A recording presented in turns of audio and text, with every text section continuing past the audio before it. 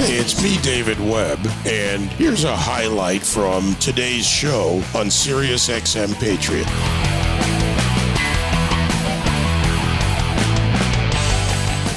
Tragically, the Biden administration's deliberate policy and lack of enforcement of federal law and outright use of political power to go against the needs of the people, not just along our southern border, but around the United States, when it comes to illegal immigration, is reaching more than ahead. This is becoming something greater than a crisis. Tom Homan joins me now to go through all of this with the impending end of Title 42.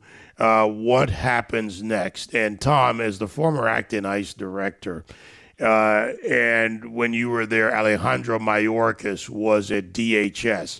Just the hypocrisy or the flat-out lies. There's just no other way to put it. No, I've said many times, Alejandro Mayorkas knows exactly what he's doing or not doing. Back in 2014, 2015, he was Deputy Secretary under Jay Johnson, who I greatly respect. When there's 1,000 entries a day, Jay Johnson called us all in, says, we got a problem. Well, how are we going to fix it? 1,000, what's the problem? Now we got 8,000, and now Alejandro Mayorkas says the border is secure and it's closed. How did we stop the surge in 14 and 15 of families? We detained them. We detained them long enough to see a judge. 90%, that's a real number, 90% lost their case. They simply don't qualify under the rules of asylum. We sent them home, and the numbers went down. What's Alejandro Mayorkas doing now? The complete opposite of what he knows works. He's not detaining them. They're being released without court dates.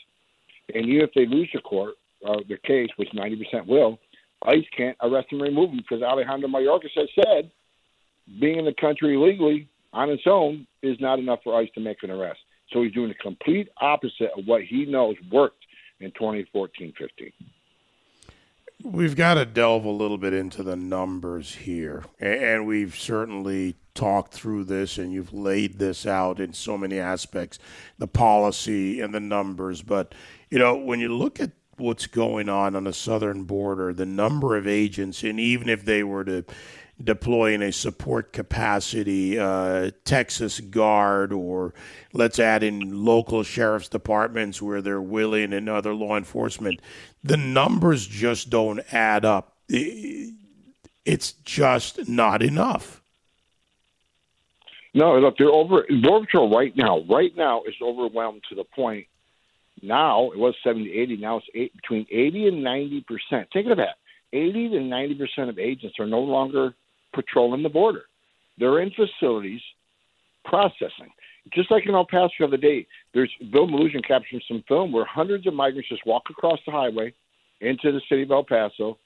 Law enforcement, no one from law enforcement ever encountered them because they're not there. They've been pulled from the line to process. So if they're already overwhelmed to 80, 90%, when they end Title 42, more will come, which means more will be pulled off the line to process. So we're virtually going to be unguarded on the border. And the downside, not only is it illegal immigration out of control, that's the downside, but when you got less agents on the border, more fentanyl is going to escape through the border. More sex trafficking and women and children are going to escape through the border. And more known suspected terrorists are going across the border. Look, the Border Patrol's arrested people from 160 countries, and your listeners need to understand this. Many of those countries are sponsors of terrorism. We've already had over 1 million gotaways. El Paso in 10 days had 10,000 gotaways. If you don't think a single one of those people came from a country that sponsors terrorism and came to this country to do us harm, then you're ignoring the data and you're not playing the odds. The other day I talked to a border patrol in El Paso. He says a lot of the gotaways, because they got a few of them, he says a lot of them are from Turkey. A lot of them are from Russia. This is not just an immigration issue anymore. They have opened the border up, which has caused a national security issue. This is the biggest national security failure since 9/11, in my opinion, because this is dangerous for this country. I don't know how many terrorists got into this country, but someday we're going to find out, David, and it's going to be a bad day for America. Yeah, I mean, there's so many things. I mean, there's literally, I consider, what's going on with fentanyl one of the biggest threats for another reason people don't talk about in the media, which is not just about the individual who either overdoses, addict, the police officer who holds a driver's license, or, they now warn people not to pick up bills in case somebody used it with drugs on it. I mean, but also the lives that are destroyed along with these individuals. So this is bigger than just the overdose and the overdose deaths. No, you're right, and I think people are beginning to understand that they may not consider themselves a border state, but I think there's not a lot of people in the United States right now, and by the end of the year, probably nobody that doesn't personally know somebody who has a family member or friend who's died from fentanyl.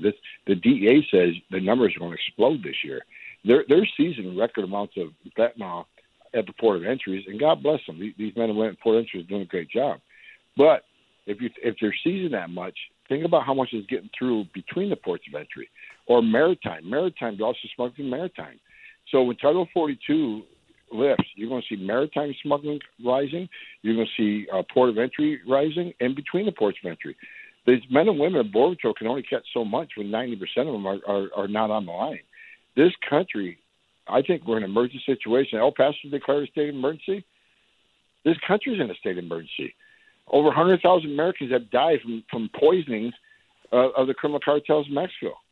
Over 1,500 migrants have now died under Joe Biden's watch crossing the border, either drowning in the river or being left in the desert. 1,500 migrants have died. And the sex trafficking of women and children, if you talk to the FBI and HSI within ICE, they can't handle the number of cases that they're being notified on. It's outrageous. People are dying every day on that border. People are dying every day in this country from drugs that come across that open border. This country's in a state of emergency because they failed to secure the border. And what insults me more than anything, the reason I wake up angry every day, because we handed this administration the most secure border in my lifetime, certainly in my career, which spans almost 35 years. Illegal immigration was down 83%. And when 83% less people are coming to the country, how many women aren't being raped by the cartels? How many children aren't dying in a river? How many Americans weren't dying from drug overdoses since the Border Patrol was on the line across the border 100%? It's just ridiculous what this administration has done. They say that their policies are more humane. No, they're not. Their policies are killing record numbers of Americans and aliens. Yeah, their policies are clearly designed to go with that whole open borders thing. You mentioned Oscar Lacier, the mayor of El Paso, declaring an emergency declaration. I looked a little further into that, and I, Tom, we've known each other a long time. I look for what's missing, and what he made in his various statements to media and others, and what the city, I think it was the city manager, also said. And a Democrat mayor of El Paso declares an emergency, talks to state officials, gets more resources, says it's so we can treat people better. I get that part. But nowhere does he go to the Biden administration or to the Democrat leaders in any way and say, we've got to change policy. This isn't working. My city's about to be overrun. It's already overrun. It's about to be now overrun multiple times over for a day. So, look, I don't expect the Biden policy, Biden, Harris, whoever's really running things up there, Mayorkas, to change. But if Democrats don't start taking on Democrats, then all Oscar Lacier is doing is following through on give me money and I'll put blankets on people. I think it's starting, David. I think what Governor Abbott and DeSantis did were transporting aliens to Connecticut and New York. They actually got Democrat big city mayors to start talking about it. They got governors to start talking about it.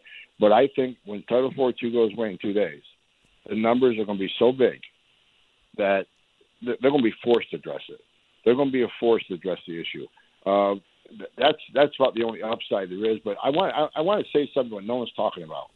If this administration, the secretary says, well, if the courts are making us do this, we got no choice. The court said to stop doing it.